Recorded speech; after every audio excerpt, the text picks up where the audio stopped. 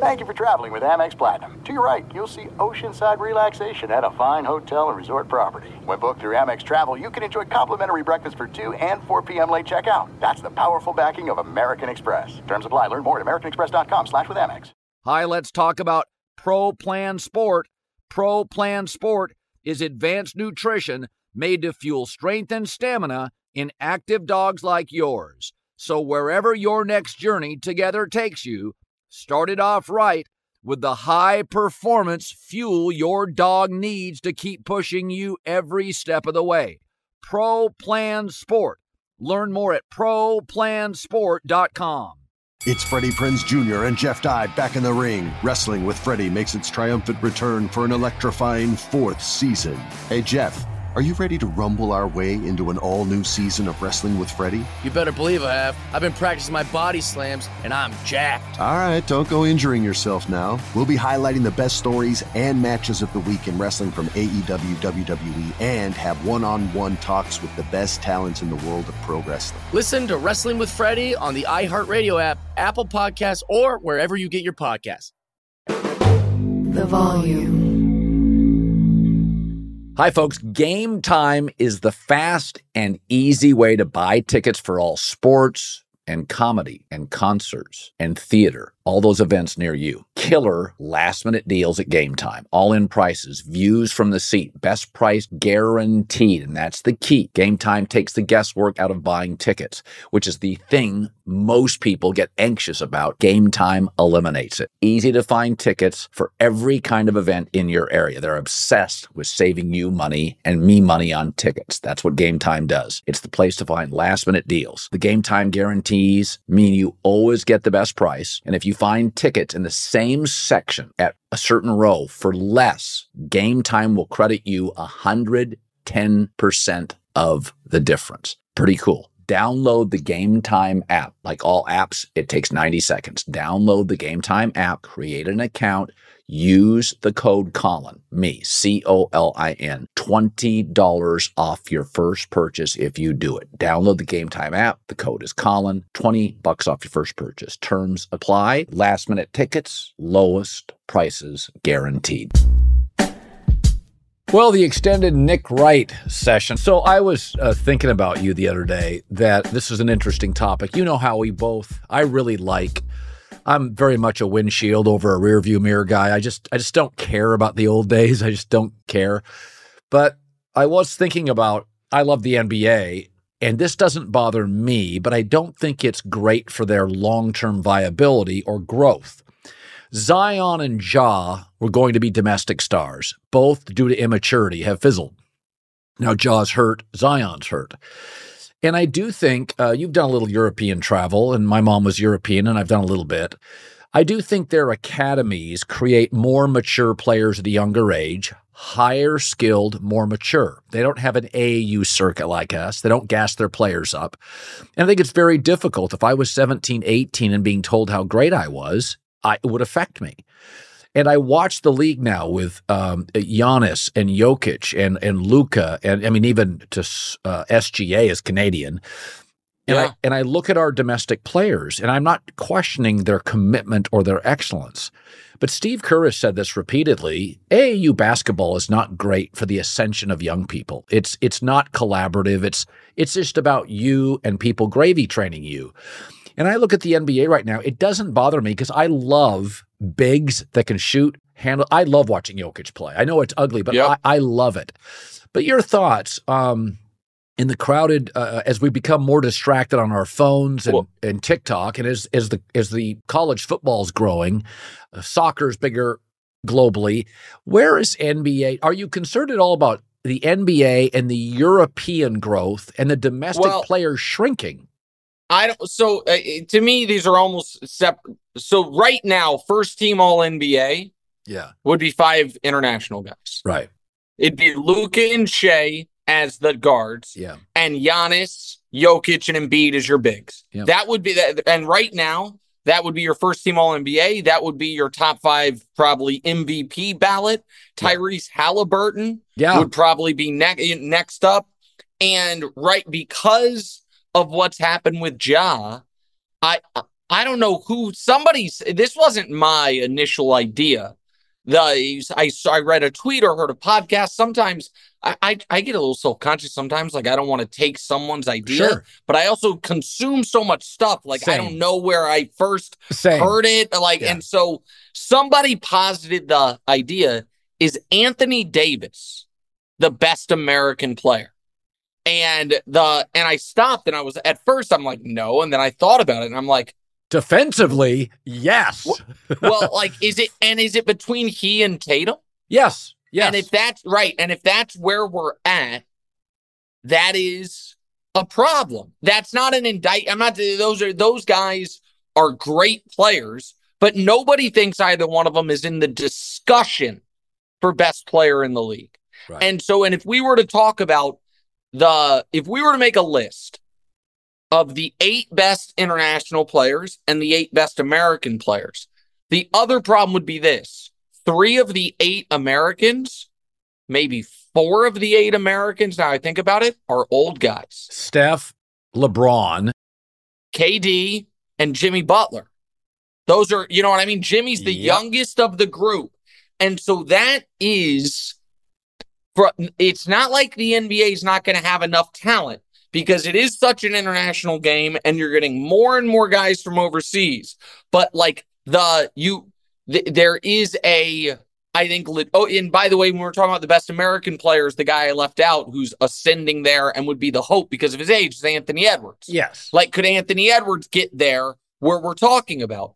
But from a pure strategic or popularity standpoint, I don't think it's great for the league if I think it's really good for the league if some of the best players are international players.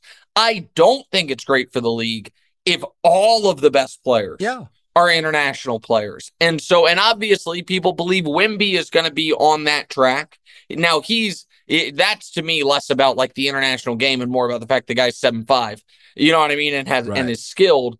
And so I don't know the answer as to why. I think AAU too often gets used as a boogeyman. You know, my son played high level amateur basketball. He had really good experiences with it. The kid who I think is a really nice role player for the Knicks, I've talked to you about this, Quentin Grimes. Yeah. He was my son's teammate one summer. Those practices were good. That was a good team. They were good kids. So I think sometimes AAU basketball gets a bad name, but there is something going on where there is a different stylistic, approach to basketball from many of. Yes. I mean, Şengün is clearly like an international style of player. Now, he's not a star, but he might be an all-star this year. And so I don't know the answer. And it does also feel like Shea almost should count as an American. Like he's not, you know what I mean? He's from Canada. It's like just kind of bad luck. Yeah, exactly. But yeah, so I don't know what the solution. I don't know if there is a solution. I don't know what the answer to it is, but it's undeniable that it's trending in that direction. And it happened fast. Yeah. 20 years ago, European player meant soft. And it was like, wow. No question. It was like Tony Kukoc. 100%. And it was basically, okay, aside from Hakeem Olajuwon, who, by the way, went to college in America, you know what I mean? Had an American experience. Aside from him, if your best player is an international guy, you got no shot whatsoever.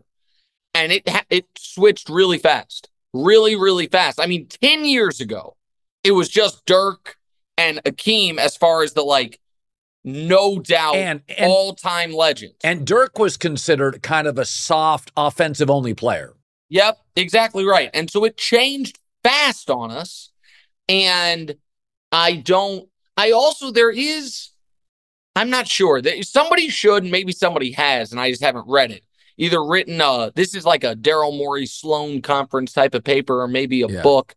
Because the other thing is this: the international guys, again, aside from Shea, who's Canadian, but the European stars, they're all 6'8" or taller. Yeah. It's big, skilled guys. Yeah. Luka's a guard, but he's big. We're not getting a bunch of 6'2" wizards with the basketball from Europe. It's Right. all like Giannis is this point forward, Embiid, Jokic was such a unique player. So I don't know what it is, but it's clearly happening. For good or for bad, it's happening. Yeah, and let's just acknowledge that 18 months from now, Wemby will be in that discussion. So Absolutely. So it's not stopping. So I was thinking about this, and I want to continue on with the NBA. And I have said this, is that people show you who they are very early. One of the things when I started the volume, I said, be careful about hiring people that could be difficult to fire. Meaning they're temperamental, they are grudge holding, they're petty, they're on Twitter for the wrong We'll try reasons. To burn you down said, on the way out the door. So we've had 3 or 4 people that we have discussed hiring, and I said, what if you had to let that person go? They didn't drive revenue, they were difficult. I said, be careful about that. So people show you who they are very early. And very early in Jayson Tatum's career, I like him a lot. I don't love him. I like him a lot. But very early in his career, he showed you something that Michael never illustrated, Kobe didn't, LeBron didn't, D-Wade didn't, is that he lacked confidence in big spots. You almost had to push him into taking shots. Is that in these big fourth quarter moments, his second, third, fourth year, we were all like, oh, love his body, can put it on the floor, good teammate, plays real defense, can kind of let Jaylen Brown take control. Sometimes Marcus Smart. Let Marcus Smart, a defensive player. Yeah, turn into the pseudo alpha. Yep. And I watch the Celtics, and I still don't trust him years later. He is at least 60, 70%. It's his game. But there are moments still with Jayson Tatum. This is never a Luka issue. It's not a Giannis issue. No, and it's weird. I mean, this is spot on. Am I wrong? And by the way, and it's a weird thing to say because he had 50 in a game 7. We saw him have that amazing game Philly. 6 against Giannis a few years ago. Yeah. So it's in there. We saw him as a rookie dunk on LeBron and seem fully confident. Peak 2018 LeBron. We've seen all these things. And Celtics fans will get very, parochial and territorial and defensive. But I think deep down, everybody knows that the Celtics, it's not they can't win the title, but they have to win the title like the 04 Pistons, meaning it's got to be a collective effort. Yep. And that is the hardest title to win. The reason we always go to the 04 Pistons is because every other champion from 1980 to now has had a top 20 all-time player. So it's not like an indictment to say Tatum's not that, because it's only been like 16 guys in 40 years. To be the best player on a champion, the only other guy other than the 04 Pistons, you would say, is Kawhi's championships, but he was a guy who was trending towards that, and injuries kind of undercut the player he was going to be. Every other team, literally, had a legend. Yeah. And I don't think anyone looks at Jayson Tatum and says he's going to be a legend. That's right. We say his ceiling is MVP candidate. Yeah. All the other guys, the ceiling was how many MVPs. Okay. And that's the difference. Okay, so I threw this out last week. It's my favorite comp I think I've ever done in the last year. Wow. Andy Murray, tennis player, Great Britain. So there's Federer is better than him. And he's like, okay. And then Federer's getting old. And then Federer's past his prime. And Andy Murray has this little window. Oh, crap. Here comes the Joker. And his window was about a year. Okay. Yeah. Okay. Tatum, LeBron, Steph, he just doesn't have that savvy, that game. It's like, he's so close. And he gets a little window. Finals against the Warriors, doesn't win. And here comes Jokic and Luka and Giannis. He's the Andy Murray of the NBA. That his window was a sliver. He was there at home, and it's that close. And Federer and the margins are beat him close. In the final set. And then here comes like, Djokovic. Okay, that right, and that might be it. And so that's why I give the Celtics credit, because they have built a team that, if healthy, is so well-rounded and has so many top 50 players on it, of today's game. You know what I mean? Like their worst starter is still a really good player. Yes. You have Derek White, Drew Holiday, Tatum, Brown, and Porzingis. Excellent starting five. It's a great starting five.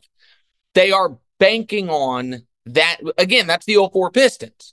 The 04 Pistons, you have Rip Hamilton, you have Tayshaun Prince, you have Rasheed Wallace, you have Ben Wallace, you have Chauncey Billups. Yeah. Those are 5 excellent players, but nobody that is, oh, holy shit. Yeah. And that's where, and I think Tatum's probably right now better than any of those 5 guys so do I. in that moment. But that's just the truth. Yeah. That's why the NBA is so unique. Like and I want to make it clear to the audience, when I say 1980 to now, like, and I'll just do the, like, my own personal, like, off the top of my head rankings. I did that list, the 50 best players the last 50 years. So Kareem to now. And if you go through the champions from 80 to now, you have the Lakers, who had Kareem and Magic, who are 2 and 4. You had the Sixers, who had Dr. J and Moses, who are 12 and 13. You had the Celtics, who had Larry Bird, who's 7 or 8. You had the Pistons, who had Isaiah, who's right around 15. And then you had the Bulls, who had MJ, the Rockets, who had Akeem, and then the Spurs, who have Tim Duncan, the Lakers with Kobe and Shaq, the 04 Pistons, and then you have the Heat, who have D. Wade, who's right on the fringes, but Shaq, who's firmly in it. Obviously, then the Lakers again with just Kobe. And then, the other team, it's funny, I left this out. The other team they're trying to be like is the 08 Celtics, who, again, they had Garnett, Garnett's better than Tatum, but he was, but it's the same type of thing. So I shouldn't have left them out, but Garnett's on the fringes of it. And then since then, we know who it is. It's LeBron, it's Steph, it's Dirk, who's right there. It's Giannis, it's Jokic, it's Durant, it's Kawhi. And it's not an indictment. And this was why I didn't believe in the Nuggets, because it was the same math. I just underrated Jokic. Right. The math was, okay, Jokic is really good. He's not a legend. And I was wrong. It's like, oh, shit, he's pretty legendary. He's pretty great. And so I guess maybe it's self-fulfilling in that if the Celtics get there, we'll look at Tatum like that. But I don't think we will. If the Celtics get there, I think it'll be like, wow, that was an awesome team they put together. And so it is why it's hard to, it's also why the Heat haven't gotten quite over the hump. Yeah. Because the Heat have tried the same thing. They've got an awesome player in Jimmy, an awesome starting 5, a much better coach than Boston has, obviously. But it's so hard. Yeah. When you get in the finals for the Heat, when they've done it, you got in the finals, you got your team, all of it, and LeBron is sitting there. And even old-ass LeBron was like, for 2 weeks, I can kick your ass. Then you get in the finals again, and Jokic is like, yeah, I can kick your ass too. It's just hard when that guy's on the other side. And for the Celtics, what's going to be the tough thing is this, and the NBA doesn't always come down to this, but man, it's hard to overcome in one series, much less 3 in a row. I would argue the Celtics, to win a title, are probably going to have to win 3 consecutive series, the second round, the conference finals, and the finals, where the best player on the court's on the other team. Yep. That's fucking hard, man. You know what I mean? Like, because Embiid in the playoffs isn't the same, but still, Giannis, any of those guys, Jimmy Butler has proven in the playoffs, and then whoever you face off in the finals, that you might have the better 2, 3, 4, 5, but the best player is going to be on the other team.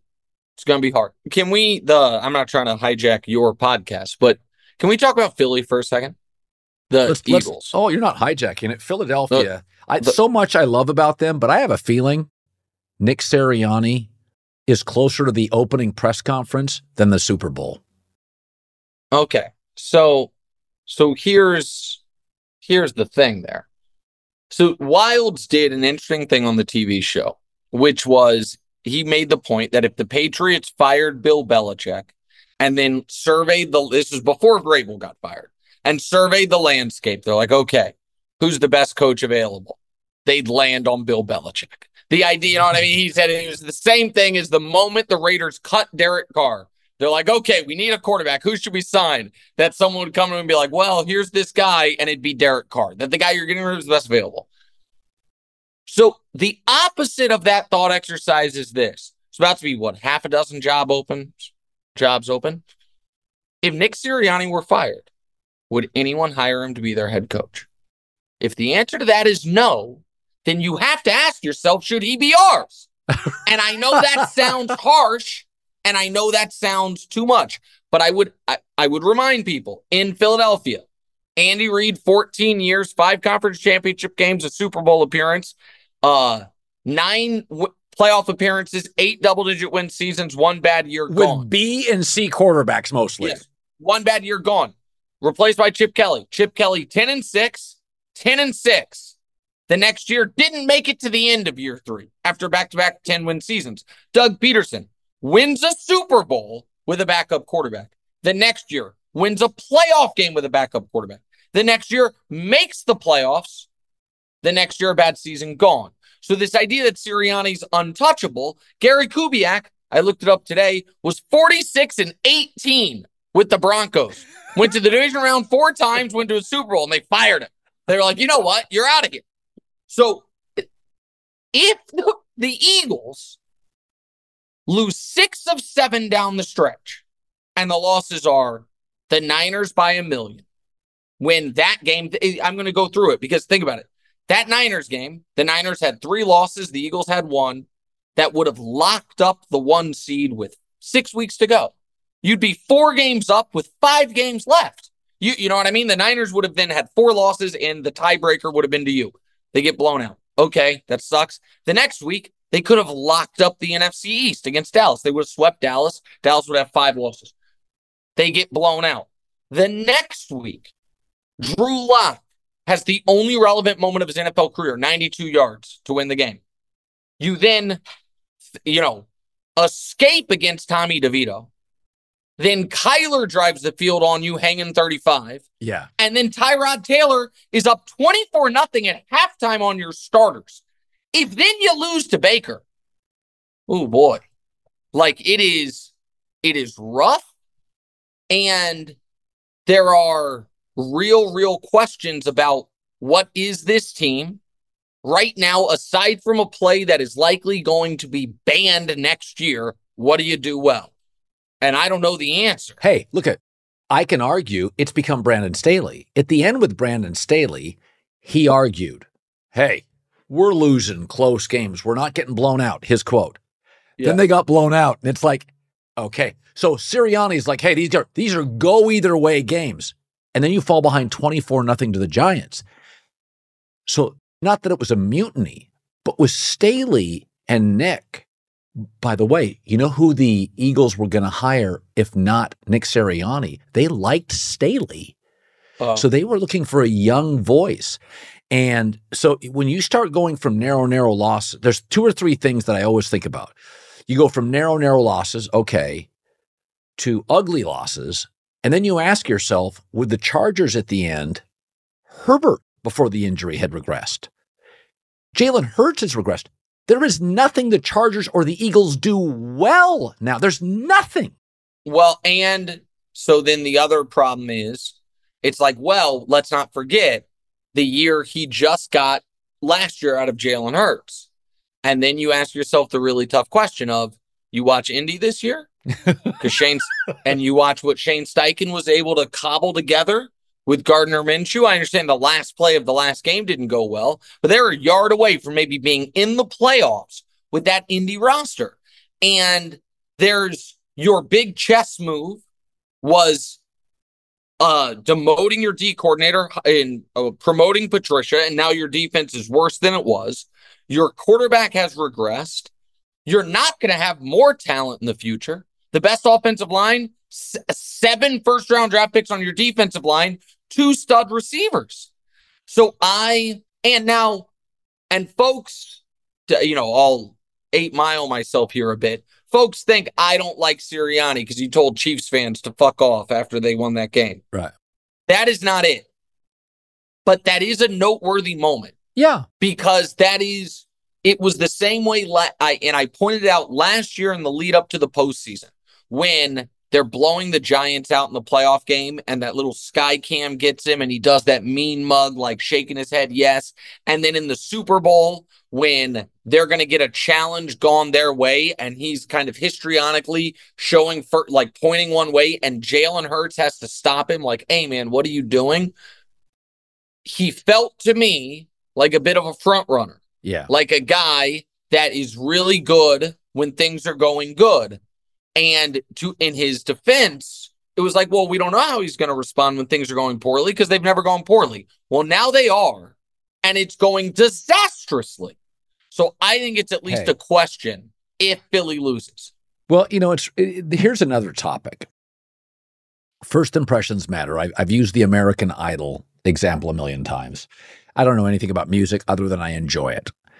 But I can listen. I can watch American Idol and say, that's a hack. That's a star.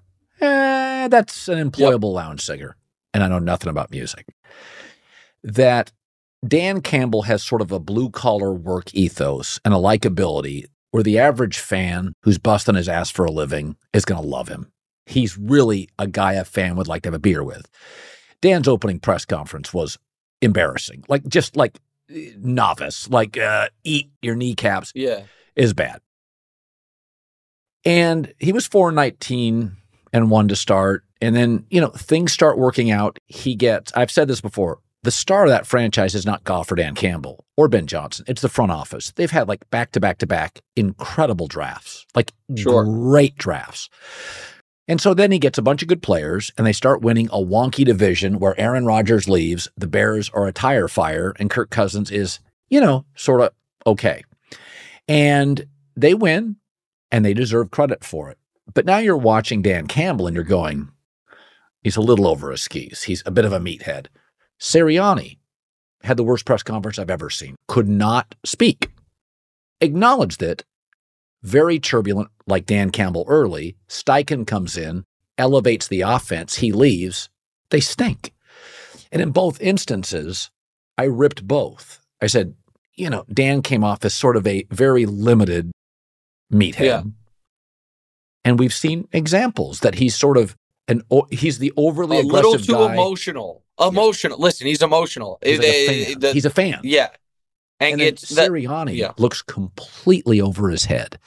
Is that first impressions do matter? You ever watch Sean McVay's first press conference? Obama wasn't that slick. I mean, it was like it was on a prompter. I was like, chest, face forward, looking at the camera. I mean, I literally thought, oh my God, I'd run through who is this 19-year-old? Right, he was 32. Yeah. I was just like, holy hell. First impressions matter. McVay's first press conference knocks your sock off. And that I think that if you go back to Sirianni and Dan Campbell, there are qualities about both that are endearing. But man, if you can't get the opening presser right, I've said this before. It's a real thing. Nobody wants to say this, but it does matter. We elect people based on, are they telegenic? Are they good at the podium? If you can't get through 4.5 to 8 minutes on a podium, by the way, you've flown in, you've thought about it. You know there's going to be tough questions. You're preparing for it. Well, so that last part I think is the most interesting.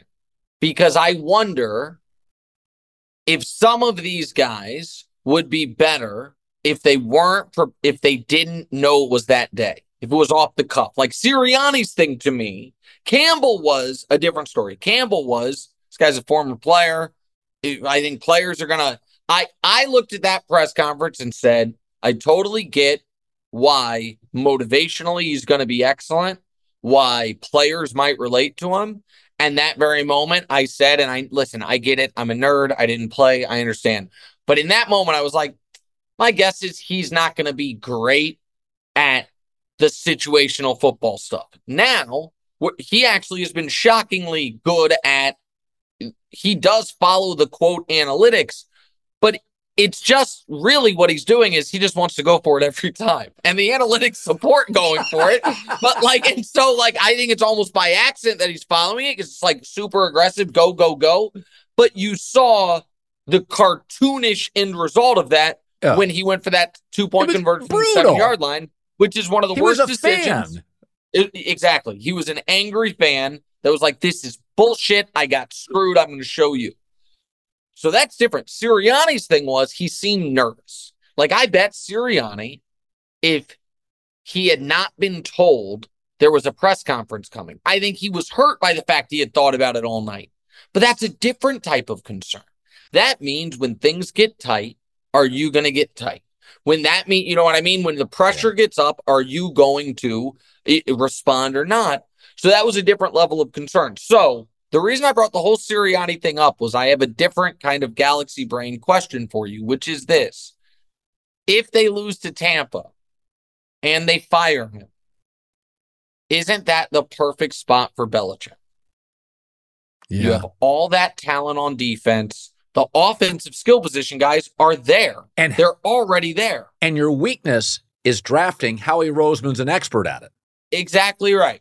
And it's like, hey, you've got however limited Jalen Hurts might be, even if last year was an aberration, the best quarterback he will have had in a half decade. He will look at Jalen Hurts like he is Patrick Mahomes 2.0 when he's been dealing with Mac Jones and Bailey Zappi and the last, legs of Cam Newton. The offense is in place. The defense has all this blue chip talent up front. And Belichick's been getting the most out of secondary players and linebackers for 20 years. This Patriots defense doesn't have stars on it, and they're awesome. Like, the stars are hurt, Judon and Gonzalez. And that is why, if I were Philly and I lose to Tampa, I wouldn't fire Sirianni to fire Sirianni. But I sure as shit would consider it if I got on good intel. Bill Belichick, he wants to stay in the Northeast. Yeah. He wants to go with the blue chip. People are like, maybe Atlanta. I'm like, Bill Belichick doesn't want to coach the Falcons, be in the set. Like, he would stay in a cold weather, Northeastern city with a blue chip franchise, chance to break Shula's record, chance to get to the Super Bowl. That, to me, is a hand-in-glove fit that I would strongly consider if I were all parties. Attention all wrestling aficionados. Wrestling with Freddie makes its triumphant return for an electrifying 4th season.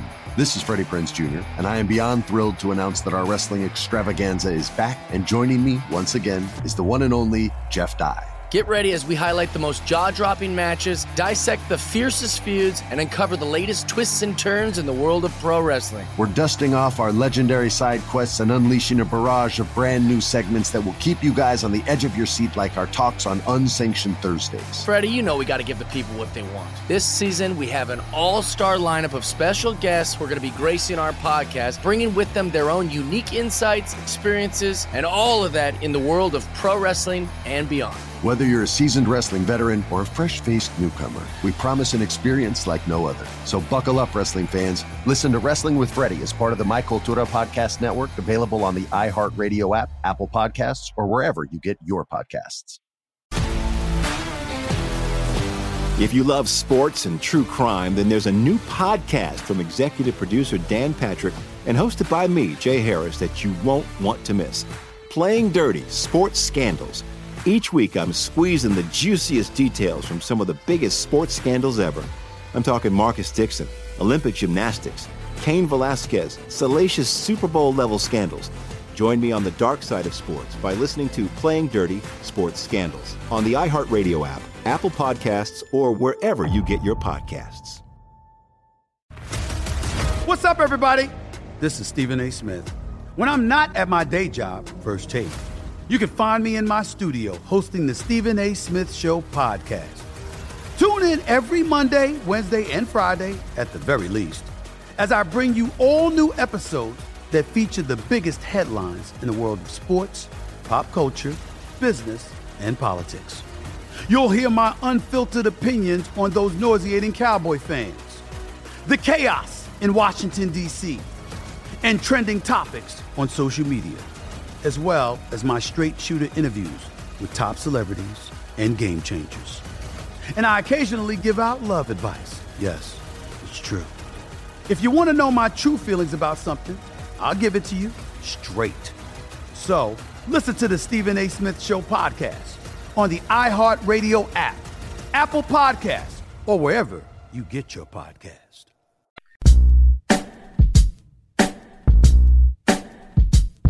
I had a very good gambling year. So I was 0-9-1 to start. From that point forward, 14 of 16 weeks, I was 500 or better. I was 64%. 63. That's a really good year. So I had that's unbelievable. Yeah, that's unbelievable. I had a great blazing fight. I had a guy come up to me yesterday in the grocery store. He's like, "Man, you were cooking this year. Let me buy you blankety blank." And I'm like, "Yeah, I'm good. This is my job. Don't worry about it." And he was like, "Colin, I've been following you for a lot of years." He goes, "Man, you had a year about 10 years ago like this," which I remember. And I said, "Yeah." Well, the year 10 years ago, or whenever it was right before you came to Fox Sports, that was a year you might have been on the record the best handicapper in the country. Yeah. That was a year where the Blazing Five would change lines a bit. That was a historic run. And then I didn't know. You know what's funny? And this is now I'm going to sound like a bitter man. This is, the modern media. There was a lot of publicity about your first 2 weeks. Not nearly as much about the following 16. A lot. The Cowherd hasn't hit a bet in 2 weeks, just getting roasted. Well, by the way, I meanwhile just went 2-3 every fucking week. I had my worst year in forever. And it was just the same thing: 2-3, 3-2 every week. Well, by the way, Harbaugh had a losing record in COVID. I had a shit COVID year. My takeaway was, folks, Sunday morning they'd be like, "Oh yeah, these 8 starters don't play." It's like that doesn't count. You got to. But you know what's funny? When the media, and I don't care because I literally am not on my phone. Like, just not. Once Elon Musk took it over, I gave him about 2 months. It's a mess. I'm just not on it. I used it for promotion for my podcast, for the volume. I'm not on it. But it is interesting that the blogosphere, which claims shows like our clickbait, went over the moon on my 0-9-1 start. Buddy. Nothing in 16 weeks of Red Hot. Nothing. Yeah. No, but go ahead. Sorry. Well, of course. But I mean, you want to hear my theory this year? Yeah. So what I did every weekend, and it didn't always work. Like this weekend, I said, Justin Fields is not as good as Jordan Love, but Justin Fields with that atrocious Green Bay defense will look better than Love against the good defense. It didn't happen. That's what I thought too. Yeah. Yep. But what I really started to do by week 3, I said, you're overthinking the room. When you can get the best quarterback in value, just bet him. And I started just betting 4 to my 5 picks. I bet a lot of Kyler Murray. It's like, I bet some Tyrod Taylor. I'm like, Tyrod Taylor against Philadelphia's defense? He's going to move the ball. He's averaging 360 yards against better defenses. And I really started coming down to almost like I picked divisions. Who will be the better quarterbacks in these games? And it's amazing how simple. Like, for instance, Texans-Colts this weekend. Wise guys love the Colts. And I'm like, folks, it's a win you're in game. C.J. Stroud's better. I would take C.J. Stroud. I talked myself out of it because J-Mac and Millman were like, no. But in the end, I watched it and I went, first play of the game last drive. It was won by C.J. Stroud. Yeah, 100%. All right, last thing. I don't know what and I might have said this to you on TV today. I don't remember. So I apologize if I'm in reruns. I said it to someone today. I don't know what the division. No, I didn't say this to you. What the divisional round matchups are going to be. I know what the best ones would be. The ideal outcomes are the Rams beating the Lions, because then you get the Rams playing the Niners, and that's a real scare for the Niners. Yeah. That is a real legitimate scare. Yep. And I love C.J. Stroud. I love that story. If we assume the Bills and Chiefs are going to win, which I think they both will, and that is a great round 2. Chiefs having to go to Buffalo for the first time. I am, as America's most noteworthy, Buffalo antagonist, I'm rooting for the Bills. I want to see Chiefs-Bills in Buffalo. Let's get Mahomes Allen. So let's assume that's it. As much as I like C.J. Stroud, I'm rooting for the Browns, because Browns-Ravens is another one. That is a shitty first game for Baltimore. It's like, wait a minute. We got to play the only quarterback in the conference with deep playoff experience other than Mahomes in a first game in a divisional matchup with that defense, and they're hot coming off a win. And then I don't really care who wins, Eagles-Bucks, because I think either team's drawing dead. But it's probably better if the Eagles win, you get Cowboys-Eagles. But Niners-Rams, Chiefs-Bills, Browns-Ravens would be an unbelievable divisional round weekend as far as where you could make a credible case for any of those 6 teams in those matchups. And you could make a credible case for any of those teams making the Super Bowl. Like, I think the Rams can make the Super Bowl. I'm not picking them to make the Super Bowl, but I think that they've won 7 of 8, and the one loss is to Baltimore in overtime. I mean, that's with Sean McVay and Matt Stafford. Like, that's a real thing. And Cleveland's defense, Baltimore, I don't know. I'm super excited. So that's what I'm hoping happens. I don't know if it's what will happen. That's what I'm hoping. So it's interesting. I mentioned you at the end of the show today. I said, Nick Wright, 2 weeks in a row, has said, you're going to bet the Rams over the Lions. And I'm like, no, contraire, Monfred, that's not going to happen. And today, I got my notepad out. Coach, quarterback, defense, Laporta's out. And I'm like, oh, shit. Yeah. I got to take the Rams. You're going to take the Rams, certainly plus the points. I mean, certainly with the points. Timeout. Dan Campbell McVay. That's a 2.5 to 3 point advantage. Yeah. Rams. Stafford Goff. 2.5 to 3 points. You have to take the points with the Rams. You have to take the points. You have to take the points with the Rams. I think the have to do is points with the Rams. I think that when the Chiefs were, did you see what the Chiefs line opened at? 2.5 available. 1.5. And it was available for 90 seconds. and you know what I mean? Now 4 is a different story. Because you know what I mean? While I think the Dolphins might fold in the cold, the Chiefs haven't blown anybody out in forever. You know what I mean? Like that's not an obvious one. I think the next best bet is Tampa getting points at home against an Eagles team that's falling apart. I think the Kansas City, listen, you're going to play poker when you're retired. I'm going to do a podcast a week with a volume and bet football. And so when you bet football professionally, I wouldn't be on the air. I would wait for the lines to come out and pounce on them. I would live in a state where I can gamble, and I would just pounce. So, you know, like there are the best lines of the week are always Sunday night, Monday. Those are the best lines always, and the sharps jump on them. And I've always said if I hit 63% from weeks, 3 to the end of the year, I'd hit 64 to 65% if I could bet them. If I did Blazing 5 on Monday, I would get. Sure, it wouldn't be dramatically different, but you would get like 6 to 7 games a year where you just get a team you like. Because I lost several games. I pushed on like 4 games that the line just was. And I say on the air Friday, this is not the best of the line, but I still like them. Yeah. But I will say is that these games are tough bets. I don't love any of them. I tend to think Philadelphia. I mean, I watched Baker last week. They were bad. That's true. And he's hurt. They scored 9 points. If you go look at this run, they got 2 wins over Carolina. Like that division. No, that's awful. True. That's true. So then if you take that out, the next one that I think Kansas City hosting a warm weather team that is depleted I would go up to 4.5. I think Kansas City, and 28-23. Kansas City healthy, which they are. Kansas City rested. It's one thing for this Chiefs team to not be the team that it was projected to be before the season, which is the Super Bowl favorite. It's another thing for them to fully healthy lose a home wild card game. You know what I mean? Like the reason the line concerns me is even if I'm right that Kansas City controls the game, once you lay 4, you're susceptible to being up 10 and that shitty backdoor cover at the end. You know what I mean? At the end that just guts you.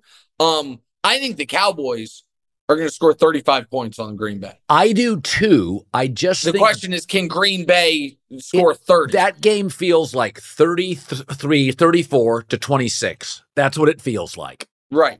That the line is exactly right. That's the thing. Listen, the NFL in general, lines are never wrong. NFL playoffs, it's never like, oh my God, look at this bet. Like, no, that never is there. The only one is, I think the Rams are better than Detroit. I just flatly believe the Rams are better than Detroit. Well, they certainly have components. Without Laporta, Laporta is the rare tight end. Travis Kelce has 16 touchdowns in 14 playoff games. It matters. He's better in the playoffs. He also, Colin, is the NFL's all-time leader in playoff yards per game, not amongst tight ends, amongst everyone, amongst receivers with at least 10 games. He's the all-time leader in playoff yards per game. So, yeah, I mean, and Kelce hasn't been right all year, but I also think if you look at his snap count, if you look at things, the Chiefs have been, despite the fact that they've needed these games, they've blown some games, they have been, to my eye, a team that has been holding certain things. They have not broken the glass. They clearly have not yet felt we are in full emergency because Kelce hadn't played 90% of the snaps in any games. You've only seen Mahomes run a lot, and you saw it for the first time in the Bengals game, which was to lock up the division and be able to rest in Week 18. I still think Kansas City has a gear, just like you saw Buffalo here this last few months. All of a sudden, Josh Allen is running all the time. And you know why? Because they have to win. Yeah. And it's like that is always their most dangerous play. Right. But they don't do it because it's dangerous for them. They can get the guy hurt no matter how big he is. I think I'm always leery of teams that I think might have an extra gear. I think Kansas City might have an extra gear, and I do.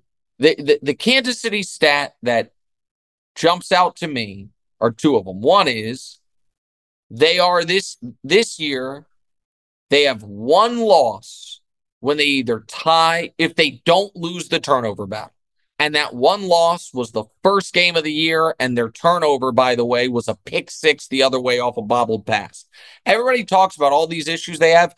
The sneaky problem for Kansas City is top 5 most turnovers, bottom 5 fewest forced turnovers. Right. They have the 3rd worst plus minus in football. Every other team in that bottom 10 is some shit team that is drafting early. Like, you can't overcome that typically the Chiefs have. So maybe that kills them. You know what I mean? Maybe in the playoffs they keep turning the ball over, that kills them. But if they don't lose. And do I trust them a little bit more come the playoffs? I do. And so I think Kansas City's super dangerous. And I think the Rams are super dangerous. Yeah. And if the Rams, man, if the Rams beat San Francisco, that then means Dallas doesn't have to leave home the whole playoffs. Yeah. And so, like, they are sneaky. I thought one of the most important moments of the weekend was San Francisco, or the Rams beating San Francisco. Yeah. Because that made the Rams the 16 instead of the 7. Yeah. Because I think the Rams could have gone to Dallas and caused some real problems for the same reason they can go to Detroit and cause problems. So, I don't know. We'll see. A very sneaky MVP is Matt Stafford. Not going to win it.